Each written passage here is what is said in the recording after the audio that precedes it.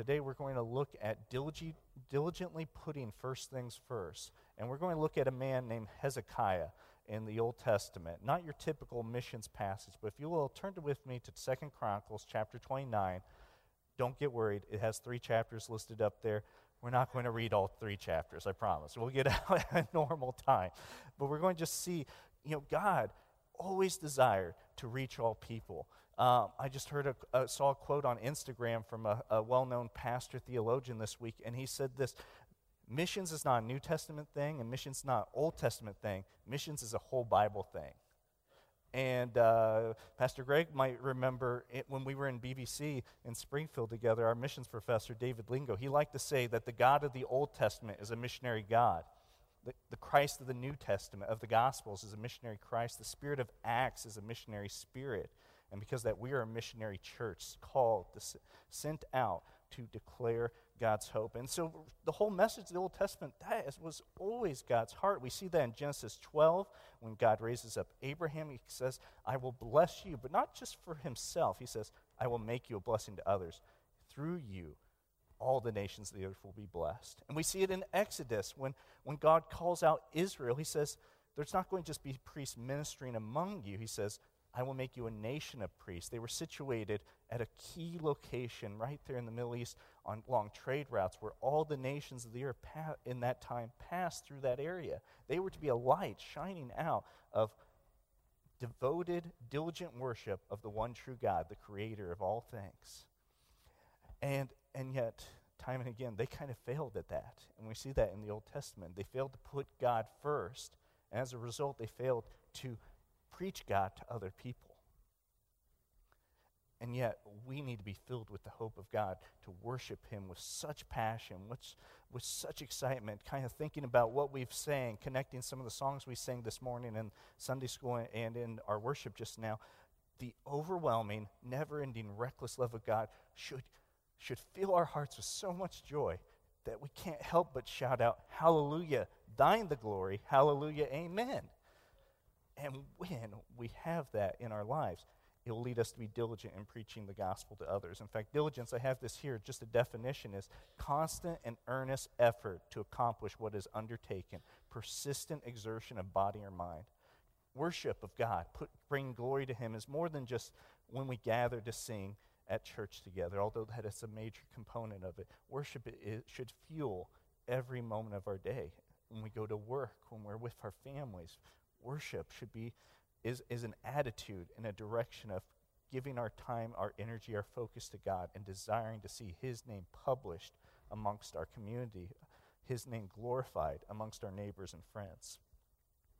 And this was the heart of this man Hezekiah, a king raised up by God to lead the southern kingdom of Judah long after Israel had split into two nations. Hezekiah was raised up, and it says this, if skipping to the end, you don't have to turn here, but in chapter 31, at the end of these 3 chapters, it says, and thus did Hezekiah throughout all Judah, and wrought that which was good and right and truth before the Lord his God, and every work that he began in the service of the house of God, and the law, and the commandments to seek his God, he did it with all his heart, and prospered. And what we see is Hezekiah is a man of diligence in putting God first. And this will illustrate, and we'll connect it to the New Testament, how we can be diligent in putting God first as well. See, Hezekiah is an unlikely man to be diligent in these things.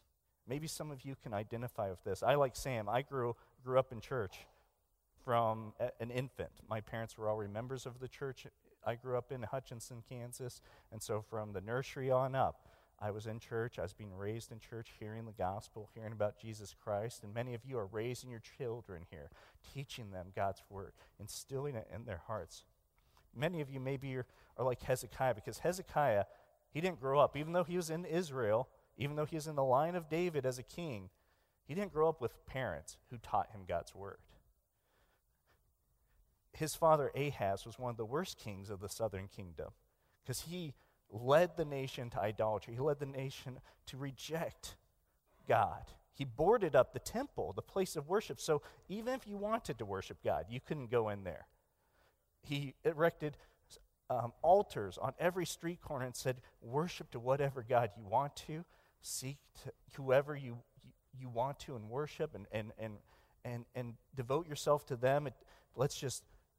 He turned the people to pursue whatever was on their heart and whatever they thought was right in their own minds, kind of like the book of Judges, kind of like what we see in our world today. And yet Hezekiah, it says here, if you look at 2 Chronicles chapter 29, verse 1, it says, Hezekiah began to reign when he was 25 years old, and he reigned 29 years in Jerusalem, and he did that which was right in the sight of the Lord, according to all that David his father had done. In the first year of his reign, in the first month, and later it says, on the very first day of his reign, opened the doors of the house of the Lord and repaired them. You see, something had happened, even though his father rejected God and pursued all of the idols and all of the false gods of the nations around them, what God had warned them not to do, warned Israel not to do. He, at some point, had devoted himself to God. He wasn't instructed in God's word by his family, but he said at some point, before he became king, he encountered God.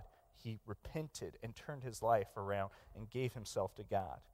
It doesn't say exactly when that happened. Perhaps it's in Isaiah chapter 7 when Isaiah came to his father and said, if you would just repent of your sin, God will deliver you from the enemies around you. But regardless, it says on the very first day, he was ready. He said, I'm going to be diligent about the things of God.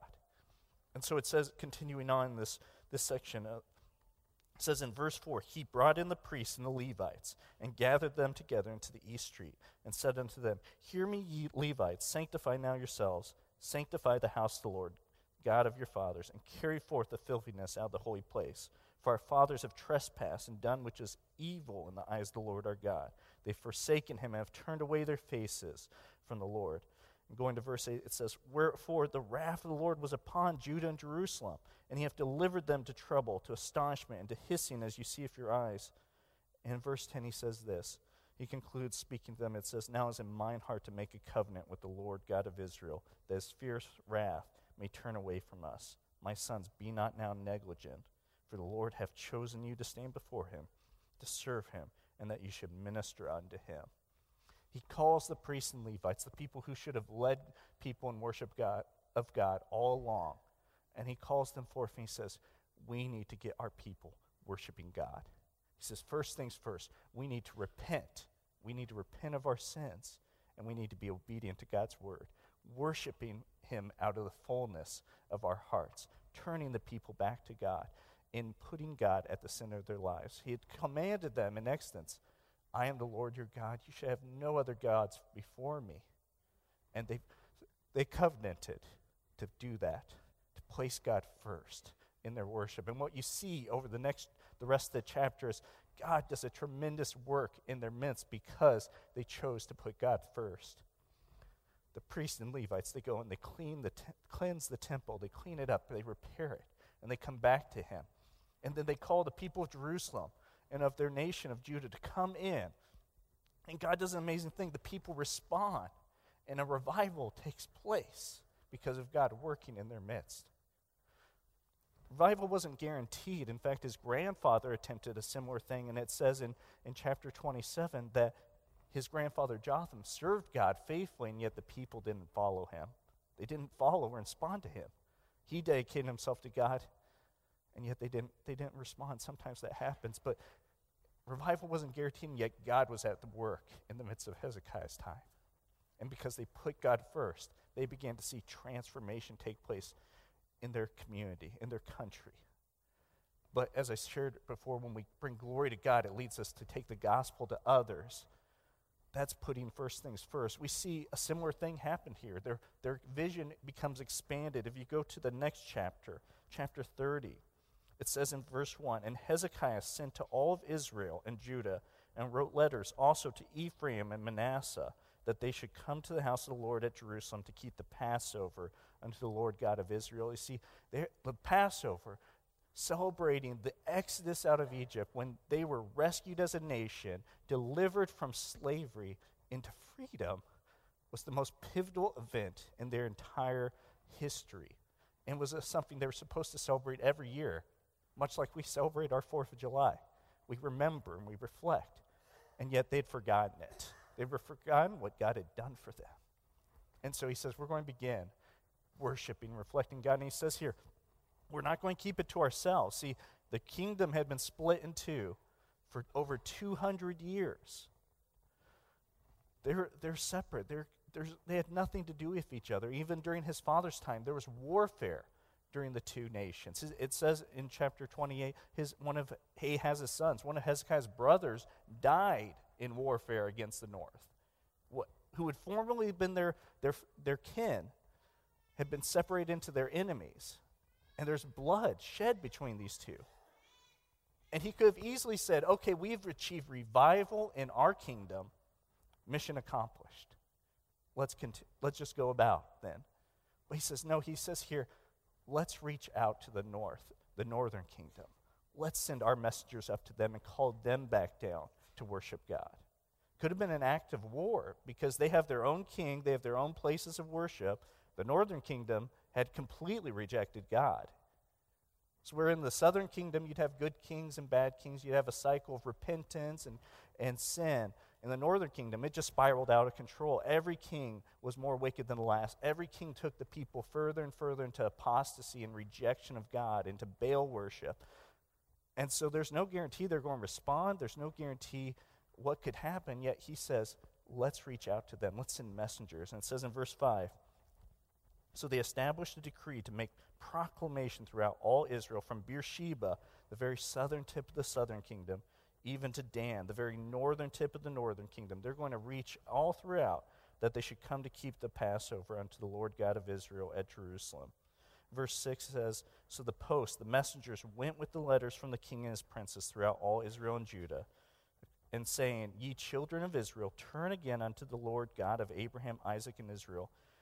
In verse 8 it says, now be ye not stiff-necked as your fathers were, but yield yourselves unto the Lord, and enter into his sanctuary, which he hath sanctified forever, and serve the Lord your God, that the fierceness of his wrath may turn away from you. And next on verse 9, it's key. It says, for the Lord your God is gracious and merciful, and will not turn away his face from you if ye return unto him. That sums up God. The entire message of the Bible, the entire message of the gospel. He's merciful and gracious to those who turn to him in repentance and faith and accept the free gift of Jesus Christ. And we see that's the God of the Old Testament too. It's not something new that began after Christ came. It was always his heart to accept those who would repent and turn to him. It says in verse 10, so the messengers passed from city to city, through the country of Ephraim and Manasseh, even unto Zebulun. But they laughed them to scorn and mocked them. Nevertheless, many out of Asher and Manasseh and Zebulun humbled themselves and came to Jerusalem. Also in Judah, the hand of God was to give them one heart to do the commandment of the king and of the princes by the word of the Lord. They were faithful and obedient. They had a heart that put first things first, worshiping God, devoting themselves to him, being repentant and obedient before him. And it led them to go out and send messengers out to take that message of hope, of God's mercy to others. One of the very few times we see that kind of heart well up in Israel in the Old Testament. And it says, and this is relevant for us, it says some people laughed and mocked them. Some people rejected. But nevertheless, some responded. The same is very true for us. When we passionately bring glory to God and compassionately bring the gospel to others, some will reject. Some will laugh. Some will mock. We feel that fear well up. We feel the pressures in our culture and society that doesn't want God, doesn't want Jesus Christ. Yet we know they need him. And there will be some who will reject, but some will respond because we were faithful and bold and obedient to share the hope we have. They can't respond. That nevertheless can't occur if we're silent. If they'd sent no messengers, there'd be no nevertheless. Some came down and worshiped in the temple. And likewise, if we're silent, if we're fearful, and I feel the fear, I feel the pressure. We missionaries as was shared, we're not super Christians. We're just like you. We share in the same faith, the same hope, the same struggles, the same fears and burdens.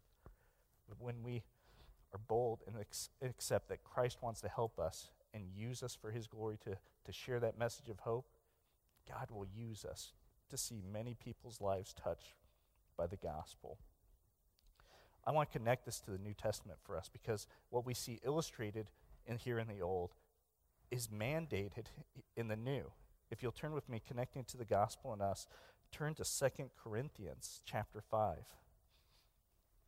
And what we see here in 2 Corinthians chapter 5 is this. In verse 14 it says, "For the love of Christ constraineth us, because we thus judge that if one died for all, then we're all dead, and that he died for all, that they which live should not henceforth live unto themselves, but unto him which died for them and rose again." In verse 17 it says, "Therefore if any man be in Christ, he is a new creature. Old things are passed away. Behold, all things are become new." And so what we see here is we are called to passionately worship God because of who he is and what he has done for us. If we sit here today as a believer in Christ, as somebody who's been made new, as this passage shares, it should fill us with worship, a desire to passionately glorify his name, to put him first in our lives. We live in a society, a culture, a world that says, live for yourself. Do what makes you happy. Pursue your own desires, your own goals, and even at the expense of others.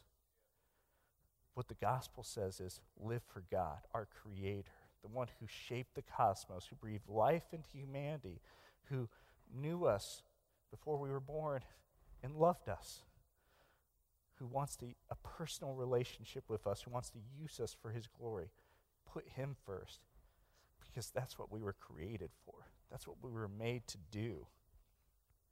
And when we do that, we see here in this passage, likewise, when we passionately pursue worship of God, bring glory to God, it will lead us to a compassion to take the gospel to others. It says in verse 18, "And all things are of God, who have reconciled us to himself by Jesus Christ, and have given to us the ministry of reconciliation. To wit, that God was in Christ, reconciling the world unto himself, not imputing their trespasses unto them, and have committed unto us the word of reconciliation. Now then, we are ambassadors for Christ, as though God did beseech you by us. We pray you in Christ's stead, be reconciled to God." It says, because we have received that message, we now have a ministry of reconciliation and a message, a word of reconciliation. We experience the glory of God through our salvation, and we are now ambassadors for the gospel of Jesus Christ. What an amazing thing. As Pastor Greg said earlier, we get to serve God. What a glorious thing that he wants to use us in all of our brokenness, in all of our sins and flaws. We sit here today knowing sometimes what people accuse us of, that Christians think we're perfect. No, we're not perfect. And we sit here knowing that, right? We sit here knowing all of our weaknesses, all of our mistakes we've made, all of our baggage from our past. And yet, in spite of that, God says, I love you. I desire you. I want to use you to proclaim my name, to publish it among all nations. Yesterday, just as we conclude, I want to challenge us to think, who has God called me to take the message of reconciliation to? Who has God called me to be an ambassador to? Who has God placed uniquely in my life, in my workplace, in my neighborhood, in my family, amongst my friends? It's no accident they're in your life. And it's no accident you're in theirs. God has put you there for a purpose. He has planted you there to be a testimony of his hope. And yesterday, just in conclusion, Nikki and I took the opportunity, we were blessed with a little free time, and so we went down to Washington, D.C. We commuted in on the metro, and we went and saw the cherry blossoms. What a beautiful display of God's creation, seeing all of this beauty around us. And it was crowded, it was congested, as noisy as you probably know, and it could imagine. It kind of reminded me of being in the Philippines, so it was kind of great. Just people everywhere, just pressed together, pushing past each other, trying to get around, trying to see things. As we went, saw a plethora of people from all sorts of nations, all sorts of backgrounds, speaking. I heard distinctly, I heard Spanish, I heard Russian, I heard Chinese and Japanese. We even saw some Filipinos speaking Tagalog. And it was amazing. And all these people were going around, all these nations brought together, and they're going around to see some magnificent monuments of our nation's past, of our history, and seeing these beautiful cherry blossoms that were planted there. But what it is it was just a small picture, a small glimpse of what we'll see one day in heaven. Then we won't be going around looking at the works of mankind, looking at the works of other humans. And we won't be going around taking selfies at them, posting them. We will be worshiping the eternal King of glory. 2 Chronicles showed us a good king, but we have an eternal king who came from David. In 2 Chronicles, they offered sacrifices according to law in the temple for forgiveness of sins, but it was insufficient. It was good for a year. These goats and lambs that they sacrificed. We have a king, an eternal king, who laid down his life with an all-sufficient sacrifice to redeem by his blood a people to worship him for all eternity from every tongue and tribe and every nation and land. When we put first things first and worship God and bring him glory, God's going to use us to take the gospel to others.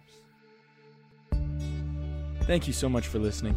If you'd like more information about our ministry, check out our website at battlefieldbaptist.org or follow us on Facebook and Instagram. We'll see you next time.